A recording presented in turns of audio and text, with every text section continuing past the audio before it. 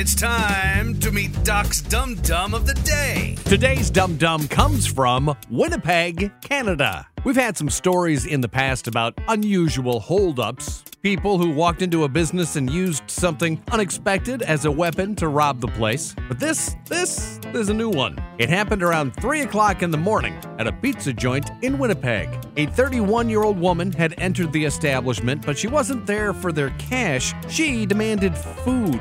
She was robbing them, but she wanted a pizza. Her weapon of choice was a firecracker. Weird, right? Well, hold on to your stuffed crust because we're just getting started. When her threat fell flat and she was denied her free pizza, she made good on her threat and lit the firecracker inside the restaurant. It turned out to be a pretty good distraction because the chaos gave her just enough time to grab a pizza and run out the door. Once outside, she needed a ride out of there, so she hopped in a taxi. Once the driver figured out something wasn't quite right, he immediately tried to kick her out. And when he opened his door to get out and remove her, she jumped into the driver's seat and hit the gas, dragging the cab's owner with her because he wasn't letting go of his car. They figure he held on for about 30 feet. Jeepers. By now, the cops had arrived and pursued the taxi, and they finally arrested her after she crashed into a snowbank. She's been charged with 2 counts of robbery, possession of a weapon, and failing to comply with prior court orders.